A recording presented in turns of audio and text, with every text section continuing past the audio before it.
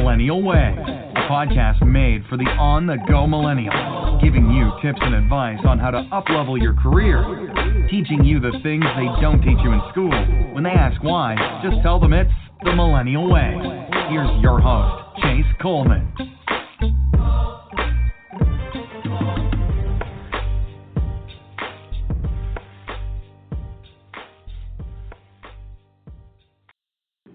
Y'all, welcome back to another episode of the Millennial Way. I keep saying I'm so excited. You guys know how much I absolutely love doing this. And if you don't know how much I do, talk to any of my friends because they'll tell you that I'm way too busy. I'm working all the time. I got a bunch of stuff going on. But you know what? I'm here. I got a glass of Cabernet Sauvignon. If anyone could actually help me pronounce how to actually say this, I would be so grateful. Every time, I love red wine, y'all. Absolutely love red wine. And it doesn't matter if it's a Malbec, a Syrah, a Cab, whatever it may be. But every time I go to a restaurant, I'm always like, which one do you recommend? Or what's your favorite wine? And again, I'm not looking for the most expensive wine. Now, typically the most expensive wine is the best, sure. But it doesn't stay within budget within that case. So I'm always asking, and I'll tell you guys this too, no waiter or waitress has ever been able to tell me how to pronounce Cabernet Sauvignon, Sauvignon Blanc, Sauvignon something. But anyways, enough about that rant. So if you guys know how to actually pronounce it, shoot me an email, give me a call, shoot me a text, because please, I need to know how to pronounce this. So I got 2 Chainz on in the background. His new album is banging. I'm a huge fan, by the way. I heard some people at work were saying that they thought that they were hearing that this might be album of the year or whatever it may be, and quite frankly, I haven't listened to it all the way through so far, but it is vibey, y'all. Like, woo! Every morning driving into work now, I got this bad boy on. That or Kalani, I'm not gonna lie, her new album is unreal, and I'm a huge fan of any type of R&B or hip hop. But with all that being said, our topic today is near and dear to my heart, almost as near and dear as hip-hop and R&B are to me. Growing up in Atlanta, I got to grow up during a really fun time where T.I. was becoming big, Ludacris was big, Outkast was big. A lot of cool hip-hop guys in Atlanta were awesome. And honestly, it taught me so much about the diverse thought that people can have and the way that people can think differently and have different backgrounds but still be able to connect with someone, which is why I think I'm a huge fan of Drake, right? Like, Drake is Canadian.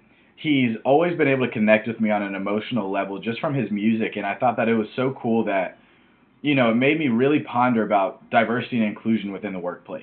And sure, like, you guys might be wondering, like, well, how does Drake tie into diversity and inclusion? But for me, he always talks about, like, man, I'm light-skinned, but I'm still a dark bleep, or whatever it may be, and, the differences between light skins and dark skins, and that's something that I actually went through when I was growing up. But a lot of people within the workplace don't even understand the differences within the black community. And I really wanted to help drive understanding within all communities to help bring a diversity of thought, a diversity of and inclusion of differences of backgrounds or whatever it may be. So I brought this special guest on today, Ash Ganapatharaju. She actually worked on my team when we were on the sales planning side of the Nestle Starbucks coffee division, whatever you want to call it. But Ash is a freaking amazing person, and I cannot wait to get her on here so much that I'm just going to end this now, guys. Let's get ready for this interview. Ash, thank you so much for joining. Ash, thank you so much for joining us today. How are you doing? I'm doing well. Thank you so much for having me on, Chase. I have really enjoyed every single conversation we've had, starting from the one before I joined the team, which was all about the team and getting to know you. So it's been a pleasure, and I'm really excited to be here. Oh man, it's been such a fun ride, I'd say, and we've been through a lot. Having gone through the struggles of working in a very, very high performing and, quite frankly, a team that's seen as quote unquote business experts, right?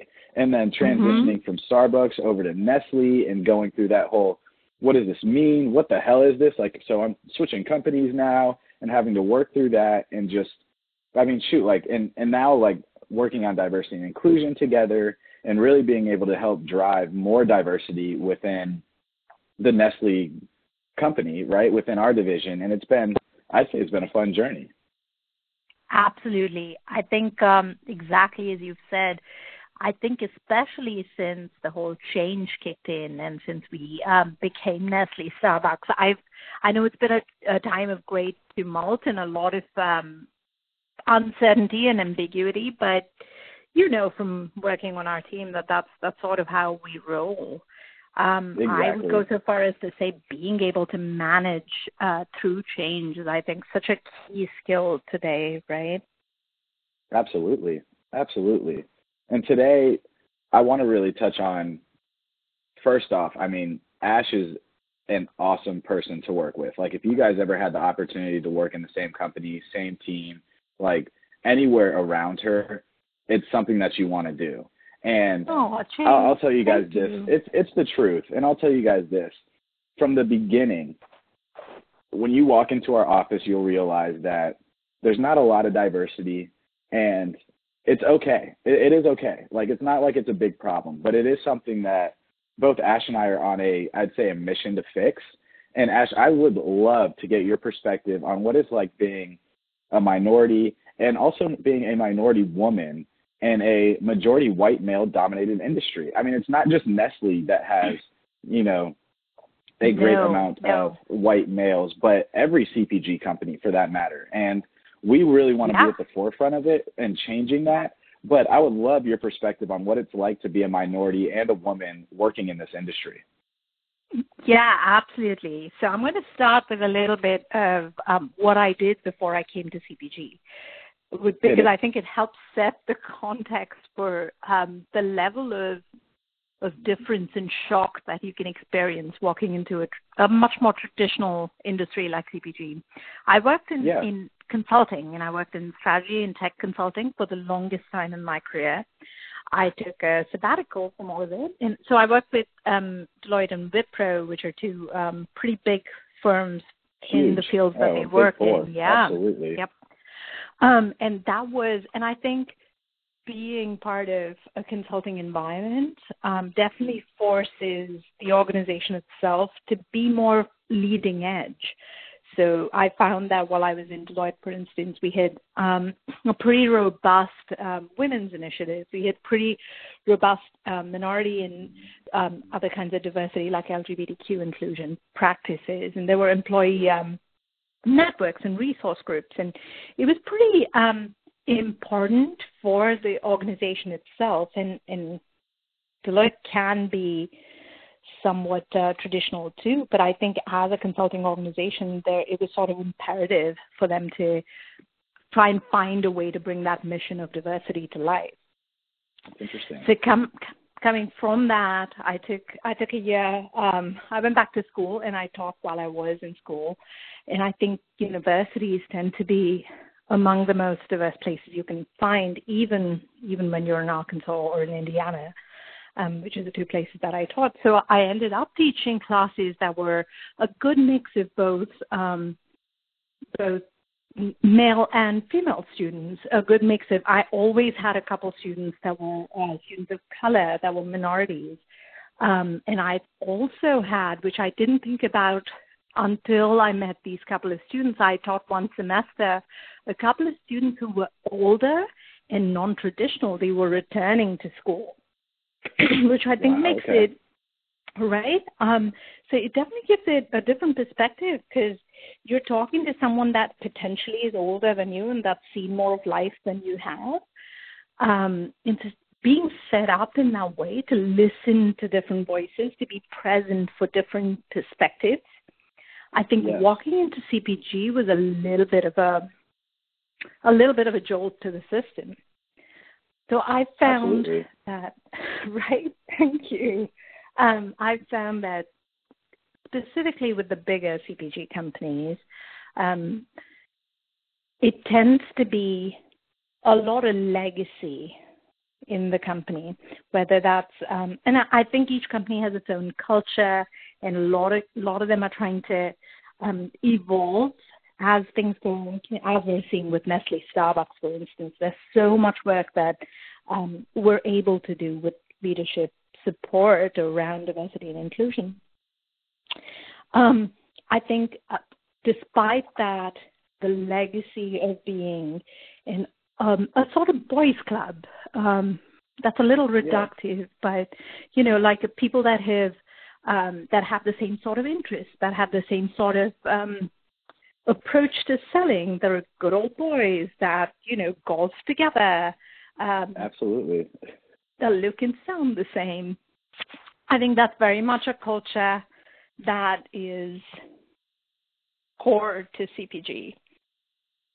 I don't disagree. And I also would say that, to reiterate what you were saying, it's more around the fact that it's about like comfortability, right? Like people feel more comfortable hiring others who, like you said, have the same interests, like to do the same things, might like to have the same types of drinks outside of work, right? Like whatever it may be, but it ends up being people who end up looking more like you because of just the way that they grew up, their background, and like you said, the legacy of where they came from.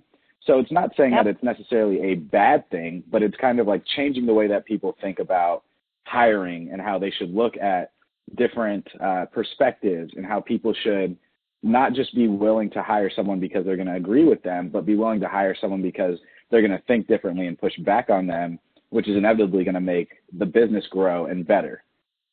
Absolutely. Absolutely. I couldn't agree more, Chase.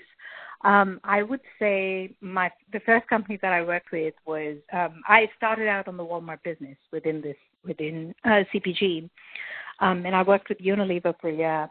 And they were, they are a very European company in the way that they operate. So there is, I think, a little bit of flexibility to the kind of people they hire and promote. And I think my first exposure to new and to the possibility that you could have a workplace that didn't look deeply different than you, where you didn't constantly feel like an outsider. I think that was at Unilever.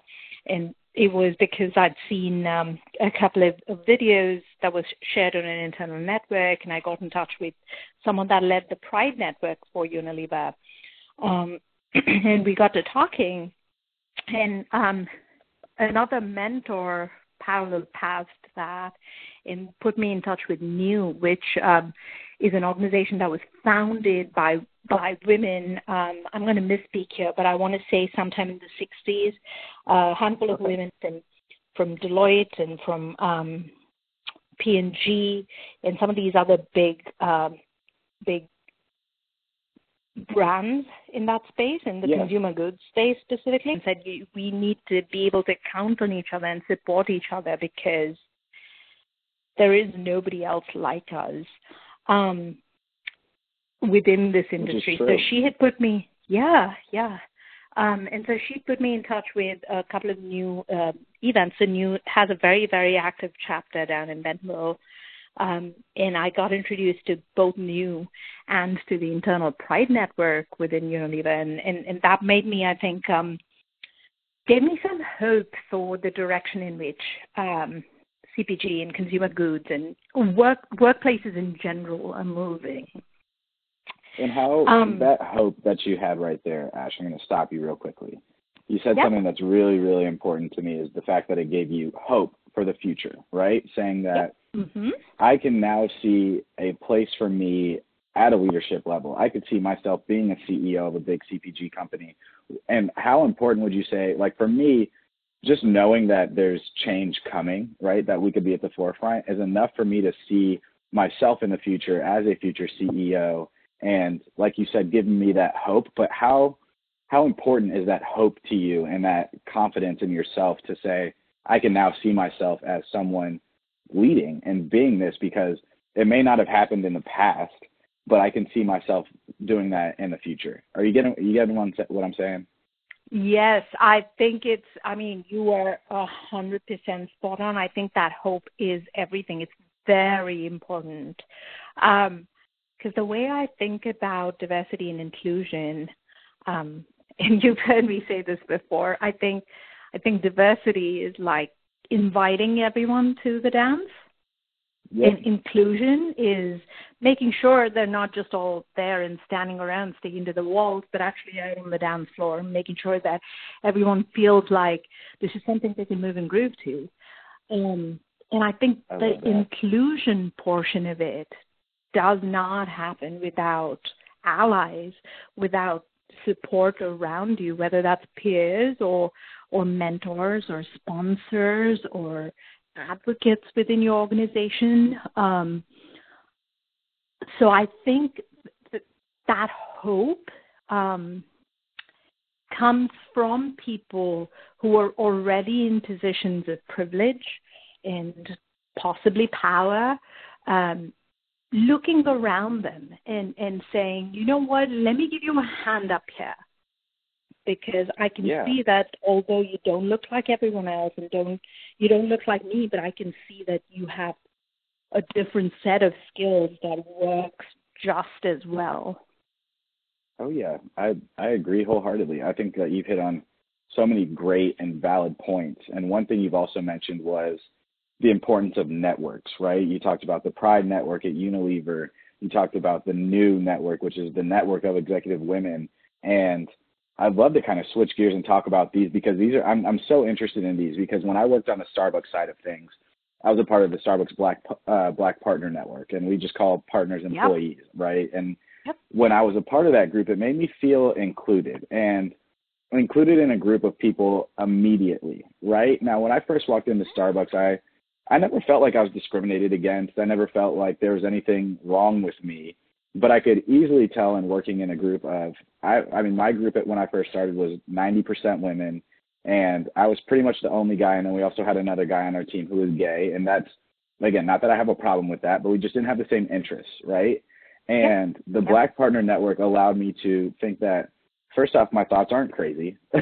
Everything that I'm thinking is very valid, and it's fair, and, working in a corporate workplace is emotional, and I believe that these networks really, truly help you set your emotions, not necessarily to the aside, but recognize your emotions and recognize that they are okay to be thinking and feeling that, but it's also allowing you to really, truly become a professional within who it is that you are personally, right? Like my genetic makeup is black, white. I'm mixed with a bunch of stuff. I'm a mutt, but I'm accepted into the group of Black partners because all of us come from something of similarity, which means that we are all minorities in a place of a majority. And not enough, and this isn't about me, but I would love to hear about your experience with New, your experience with the Pride Network, and also how they've helped you kind of flourish into the person and the professional that you are today. Yeah, absolutely. Where do we start? So I think I want to go back to Jill, who is someone that I knew, who introduced me to New. She's one of my mentors. She's someone that I absolutely respect, but we couldn't be further different people than we already are. She's older. She's been around the CPG industry for all her life. She's someone that's very Southern, that grew up in the South, that loves living there. She lives right outside of, she lives in Texas, actually. She loves her family. She's, straight as they come. She's also, I think, very good at being truly intersectional. What I mean is, I think that the world around us, Chase, is always, wherever you look, there's going to be difference. We don't all live in a black and white world. We don't all live in, these are just the four colors or the four boxes, and you have to fall into these boxes. I think we live in spaces that are intersectional. So, like you were both, when specifically, even in your team right now, you are one of the only men on that team.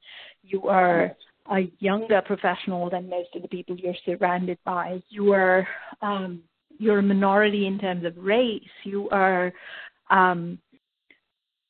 may be a majority in other ways in terms of experience, for instance, in marketing, or in terms of ability, and you're not a disabled person. You are someone that has full ability and is able to go through life as an able-bodied human.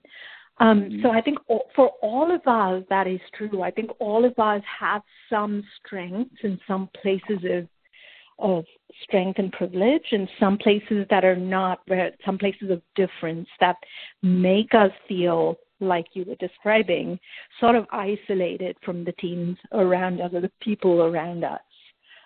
Absolutely. So for me, I think being part of these, or being exposed to these networks, right?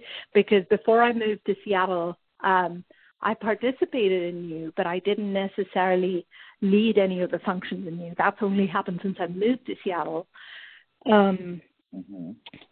So I think having exposure to it, seeing that there are both people that care, that are like you, and people that care that may not look like you or talk like you or act like you, but that are available to help, that are available if you only. This is one of my most favorite things about you, right? Like, we've talked about this endlessly as well. I think one of the things that I've learned from you is just reaching out to people and saying, hey, let me grab a coffee with you and get to know you.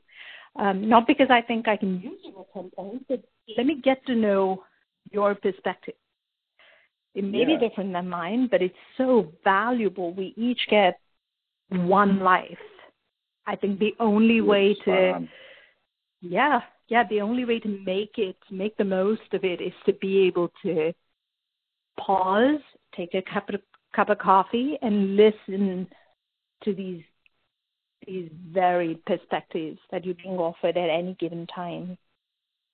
Oh yeah, no, you're spot on. And one thing that I think is that's amazing about what you just said is the fact that it's more about enjoying going to work, right? I've never been the type of person, and I believe this to be true with you as well, that I don't like just walking into work and keep putting my head down, having my headphones in, and not speaking to anybody around me. I mean, we're surrounded by thousands of people daily, and the one thing that I never liked doing is walking around feeling like a stranger to everybody. And that's where, for me, like, it stemmed. I was like, I just want to get to know people. I mean, first off, I'm one of the youngest people here.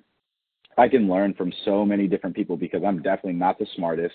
Everyone does great work around me. I'm working with so many smart individuals. Like, why would I not try to become your friend? You know what I'm saying? And I think that's something that gets kind of lost within the corporate environment, is that we all have to work together. Shoot, we spend more time at work with the people that we see every single day, Monday through Friday, than we do with our own families. Then you get to spend by yourself. So you have to, in my opinion, make that experience enjoyable, because like you said, we only have one life. And the last thing I want to do is be on my deathbed when I'm, however old I am, and I look back on my life and I start thinking, damn, like, I wasted so much time at work because I was fulfilling myself and getting my work done and achieving my goals and working towards my goals, but I didn't get to know anybody around me, or I didn't think differently because I didn't get to know Ash, or I didn't get to know Luke, or I didn't get to know anybody that was around me. And that was something that I always feared. And to your point, it's like, let's just connect over a cup of coffee. It's as simple as sitting down, having a cup of coffee, being vulnerable enough to let people know enough about you to make them feel comfortable, right? You don't have to tell them your entire life story, but let them know enough about you so that way they feel comfortable coming to you about anything. And that's one thing that I've always kind of taken pride in. And I think you do a fantastic job of it, Ash, is just being able to break those barriers with people and say, like, hey, I'm here, you're here, we're going to have to work together regardless, so let's make this fun. Yeah, I mean, spot on. I think too, right, like, the more we think about this and the more work we've been doing on getting diversity and inclusion set up on the NSE side of things, the more I realize that we're not alone. I think even people that I've historically thought of as, oh my gosh, like, you are literally everyone else right now. I think even people that are in the majority can often feel isolated because of, I don't know, you name it, because they have something internal that they're struggling with, because they don't feel like they have a space to speak. I think everyone goes through that. And for me, the value in doing diversity and inclusion work in it's such an honor to be able to like set that up from the ground up, right? Because it allows our extended field partners and people that are not physically in the same offices as us to still reach out and belong. Absolutely. And as we talk about like these networks, right, and we're in a unique situation where we get to build from the ground up, right? We're both pegged to be on the diversity and inclusion committee. And with that being said, I'd love to understand kind of where your head is with the Network of Executive Women now that you're leading the Seattle chapter, right? Like, what are your thoughts on how that plays into a corporation as big as Nestle? And, right, like we're only working on what we call the Nestle Starbucks side of it, which only encompasses, I don't know, like 1,000 people or a little bit less. But what are your thoughts on how you can build it from the ground up and then make it important enough for people to continue to be involved? Because as you know, like I've gotten involved with the Network of Executive Women now, and I'm excited to learn more perspective from the women's side because, like I said to you in our first committee meeting, I saw everything from my own perspective and what my quote-unquote problems were, but never have been able to see it from the women's side, especially from a minority women's side. And now that I've seen that, I'm like, you know what? This isn't just about me and helping other Black people out. This is about me and helping all minorities and all people of races and ethnicities and really help shape it for the future of whatever it is that's coming with NSC.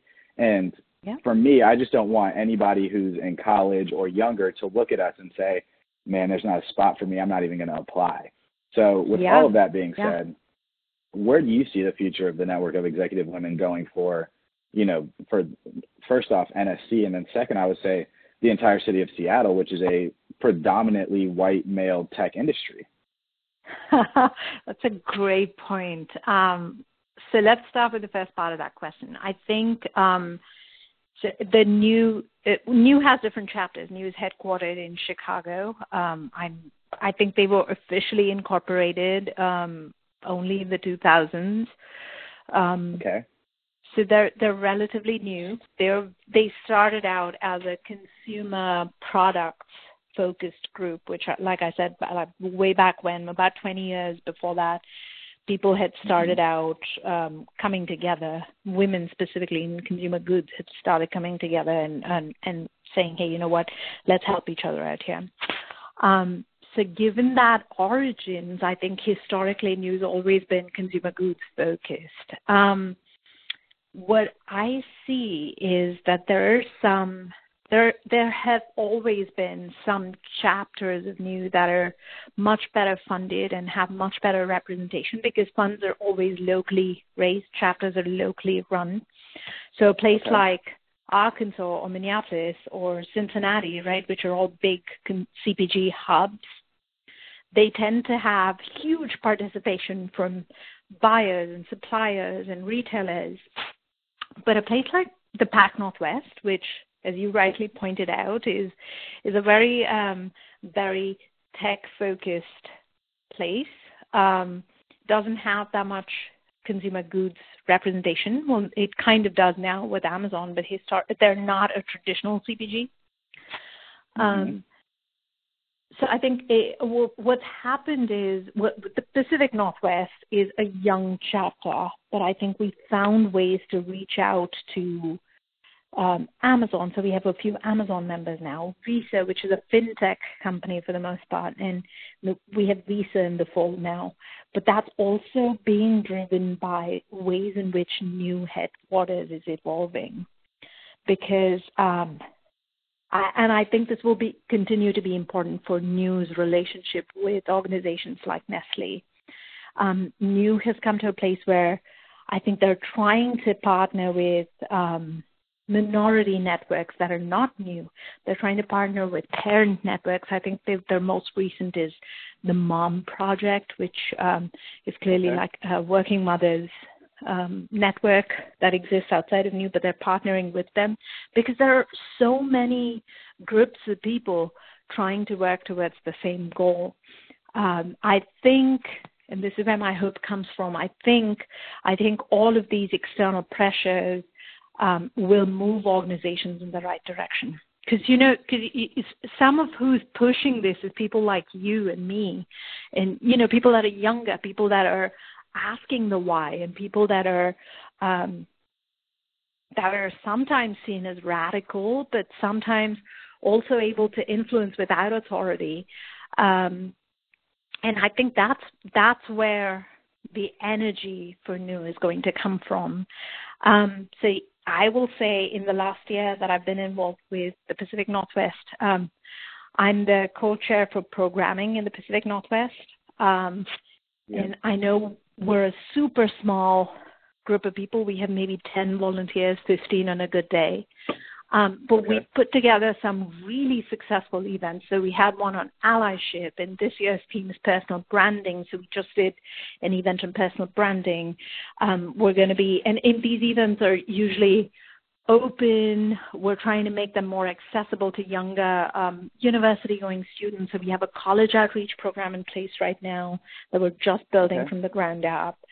So I think to answer the first part of your question, I think all of these waves of change that we are seeing in society are pushing both large organizations like Nestle and auxiliary ones like New in the direction of inclusion, in the direction of let's get a true diversity of perspective, not just check the box diversity, but a true understanding of what it means to have a diverse work environment. The second part of your question, I think,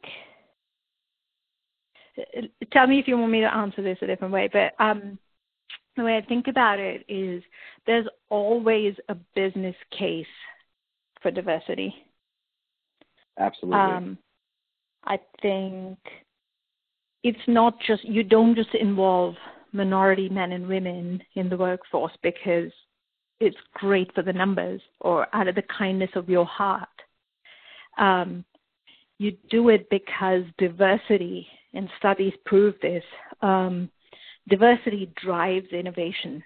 And you know what the biggest bets in any industry are right now? Innovation. Innovation is where all the growth is going to come from.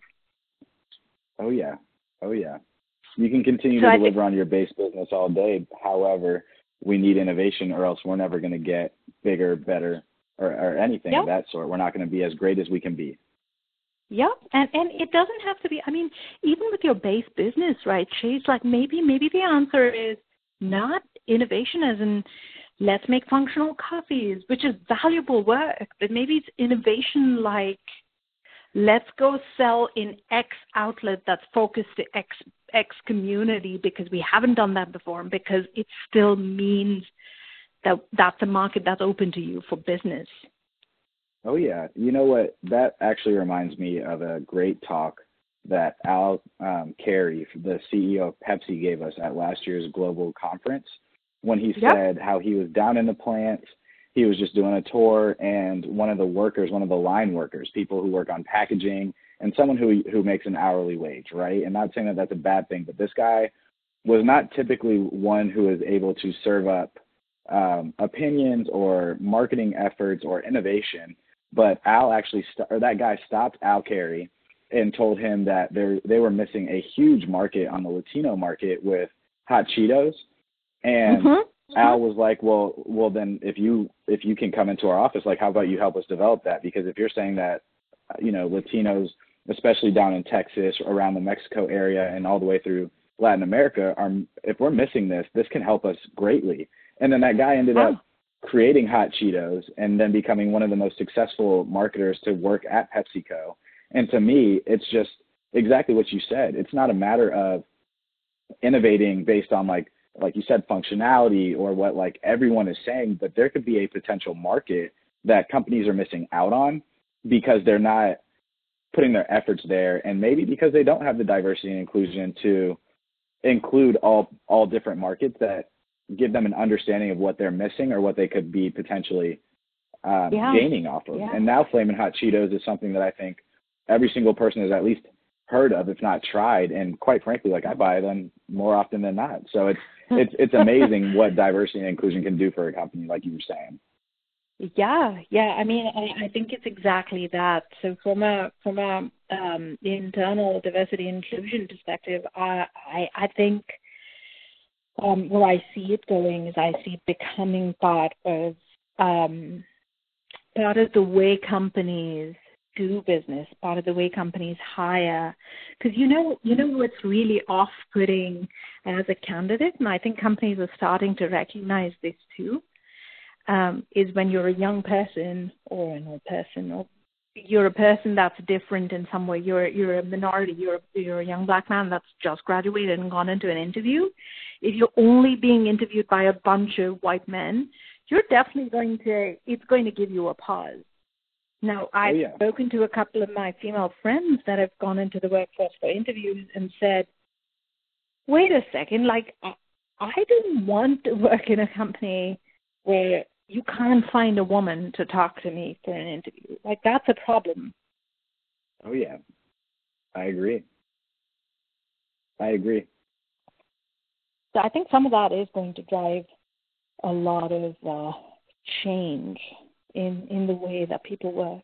It's going to be slow. I think I struggle with this often. I struggle with the pace of change because I think when you see the value in something, you want everyone to see its value in the same time. You want it to pay out in a way that everyone can see at the same time.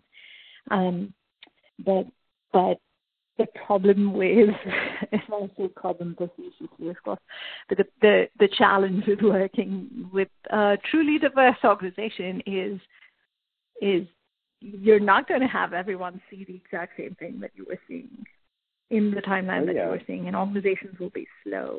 And change will occur, but it won't be on the timeline that you want it to. That's true. That's very valid. And one thing I think that's valid about what you just said again is the fact that change takes time, right? It's a hiring process. We're not going to get it right every single time. And, being a minority in a workplace where it's very apparent that we're minorities, I think it's accepting the fact that change is going to take time. But the one thing that makes it feel a little bit better is seeing the intentionality from leaders to make this a priority, right? Every time we sit in a D&I committee meeting, I always feel inspired by the way that our executive sponsor talks about how, our president is always asking us, what is the D&I committee doing? Like, what is the diversity and inclusion committee doing? How are they driving diversity and inclusion? Like, what can we do to help support them? And for me, that's something that helps give hope, again, because of the fact that it's like, okay, we may not be seeing these changes happen now or in the next 3 months or in the next 5 to 6 months, but I'll tell you what, if this change doesn't start happening within a year, if I don't start seeing a little bit of a change, then you're going to start hearing from me because I'm working my butt off to make this happen. Not me. We are working our butts off to make this happen, everybody on the committee.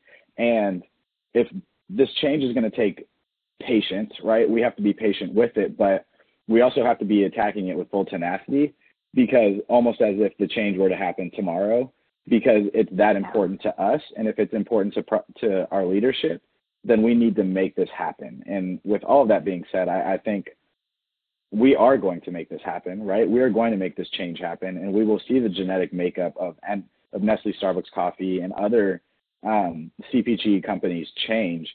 But it's got to take courage and a lot of hope in order to get there. And the last question that I have for you, Ash, is that courage, right? Like, I think everybody gains courage from a different place. And when speaking about diversity and inclusion, especially in a corporate environment, it's sensitive.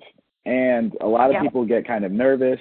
They think about their problems and they don't necessarily want to speak up because you don't want to be that person in the room that's like, oh, well, I got a problem. And, there's a strategic way to go about talking about that, sure. But inevitably, I'm really curious about what made you get the courage to really want to step up and lead and say, you know what, if anyone's going to do it, I'm not going to wait around. It's going to be me. That's a great question. I think for me, that courage comes from a really personal space. I think you're right. This is going to be a long-winded answer, so I'm sorry in advance. No. Don't apologize. We want to hear this. And I just, you know me. I'm going to ramble about this for a minute here. Oh yeah, we're ready for it. We're ready for it. I think for me, the workplace is not. I'm not a wildly different person in the workplace than I am outside of work. I tend to be very forthright, which you're right. It's not. It can be very sensitive.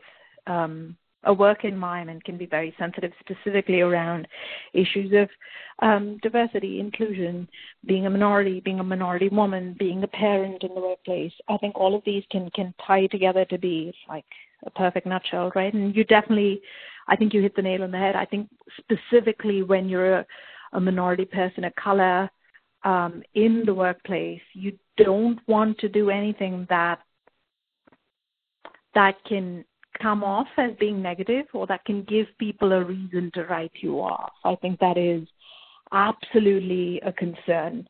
And I think you share that sentiment with me, even if not that experience. Absolutely. I do. But thank you, Chase.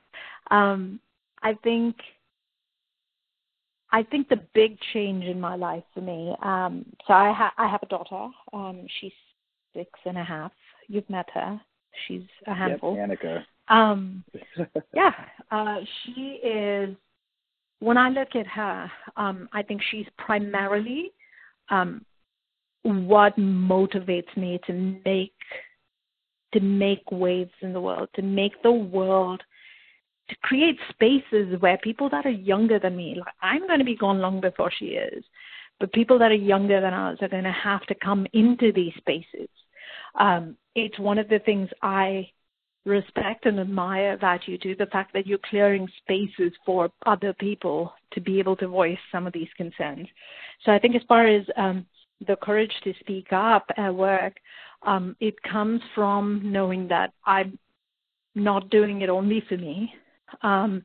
It comes from knowing that there are, I think specifically during corporate change, for me, stepping up and saying, yeah, I want to be part of this diversity and inclusion effort was my way of saying, I think everyone has their heart in the right place, but I don't think there is X segment of voices being brought to the table. And that keeps me going, right? Like I think there's not enough representation from my function, for instance, on the Diversity and Inclusion Committee. I think some of it is because everyone in a certain function, there are specific functions in a work environment that are drawn to initiatives like diversity and inclusion. I think that is a very limited way and a limiting way to run a diversity and inclusion council. You want people from different functions, not just different races and ethnicities and nationalities and genders and sexualities. You want people from different corporate functions representing too and saying, hey, you know what, from a sales perspective, here is something you need to consider. From a supply chain perspective, if you want diversity in the workplace, you're going to have to consider what that means for a working mom that has to work third shift. Yeah, no, you're absolutely right. So I think it is that. I think it's just watching, wanting to create a different world for people that will come after us, watching people like you, my peers and colleagues in action who are making the effort to do it, and feeling a sense of commitment to making sure that different voices are truly represented. I think those are the things that make me involved in, whether it's in NEW or the Diversity and Inclusion Council.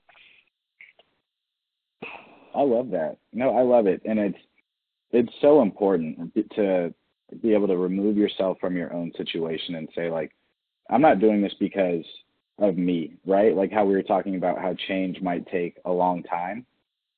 And when I think about why I'm on diversity and inclusion, it's not because of myself. I think I'm in a fine and a very privileged place to be, quite frankly.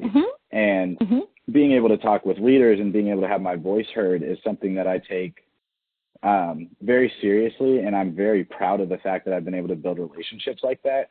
But I want others to be able to do that. I think about my little brother, and I just think about how he's in college right now, and he's getting ready to go out into the workforce in just a couple of years, and I would absolutely hate for him to join any organization that looks at him any differently because of who he is as a person. And he is a genius, like absolute genius. But just because he has a tattoo, does that make him any different? Absolutely not. Does that take away from his intelligence? No, right? I've met so many minorities that I used to play sports with that I think about don't get the same opportunities as myself. And I'm like, you know what? These guys are really, really, really talented. And quite frankly, some of them could even be better than I am. And actually, a lot of them can be better than I am. But I was presented with these opportunities because of the situation I was put in. And as grateful as I am today, I would be remiss to not give that same effort back to everybody that doesn't get the same opportunities because of all the people who helped me get to where I am today. And I think that you would agree that it's as much as you believe that it's you in an interview and you on your resume and all those different things, networking and letters of recommendation and having people in your circle and your network that advocate for you is just as important as your interview is.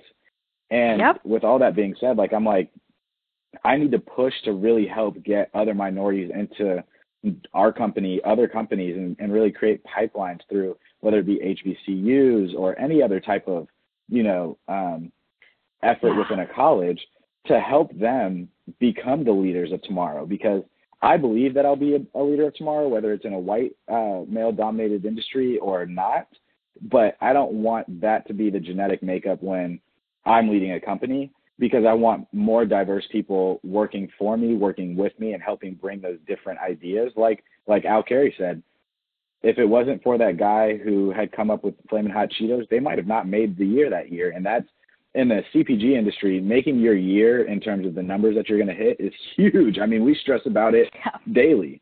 So I love this, Ash. This has been fantastic. And I'm going to reiterate this multiple times, but thank you so much for taking the time and for allowing us to get a little personal on this episode today, because I think it's really important. And I don't think that only millennials are going to listen to this. I think that business leaders are going to listen to this as well. And they're going to realize that there is conversations that are going on, and what they need to do is they need to be intentional about their change. If they need to put goals against it, put goals against it, but enact those goals. Stay close to those goals. Like, actually be intentional about those goals, because to all the leaders out there, if you're not intentional about those goals, then you will give the wrong message to your people, and it's inevitably going to drive a lack of trust. And people who work for you, you want them to trust you and you want them to have good faith in you. And I believe that diversity and inclusion is a great place as a leader to gain trust from those around you, that you're willing to make change, and that, you know what, you may be a leader who everyone looks to and is very, very admired by, and everybody gets very motivated by you. But if you don't value a diversity of thought and inclusion, then you're going to just inevitably miss out on some very, very, very talented individuals.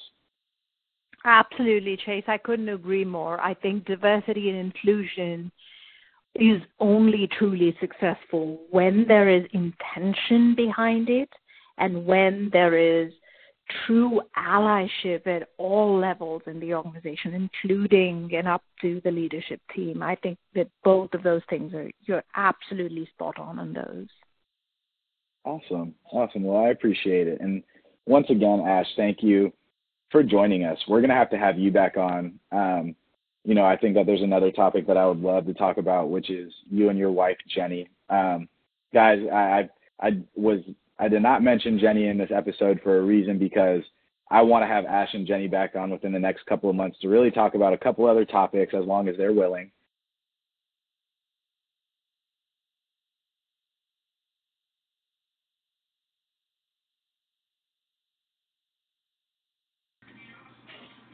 Now, y'all, was that not awesome or what? I mean, Ash is she is a force to be reckoned with in the workplace, and it is such a pleasure that I get to actually work with her. Now, don't forget, head over to iTunes, head over to Spotify, head over to SoundCloud, head over to Stitcher Radio, download the podcast, and make sure to leave us a review and rating. If you like us, shoot, give us 5 stars. If you don't, give us, maybe 4 or 3.5 stars and tell us what we're doing wrong, what you would like to hear. I want to hear from you guys. Please, I want to hear from you guys. The feedback has been tremendous, and it helps shape this podcast to be as great as it can be for you guys. Because at the end of the day, my job is to make sure that you guys leave with motivation, inspiration, and thoughts to make change in your workplace.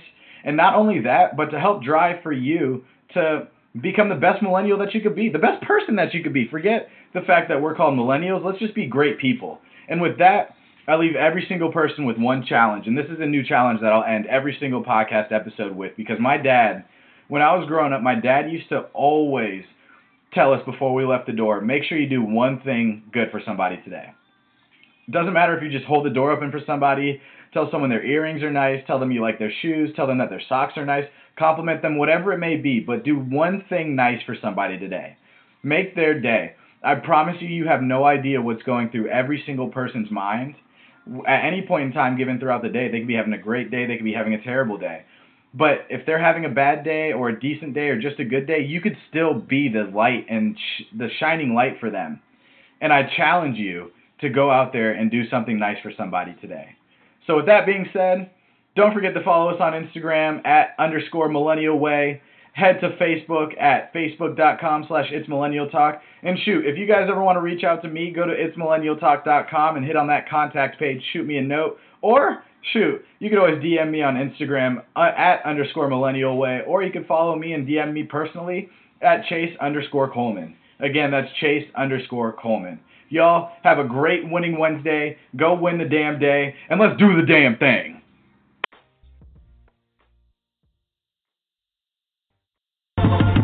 Thanks for tuning in, and don't forget to follow our blog at itsmillennialtalk.com. Follow us on social media at @millennialway on Instagram and Twitter.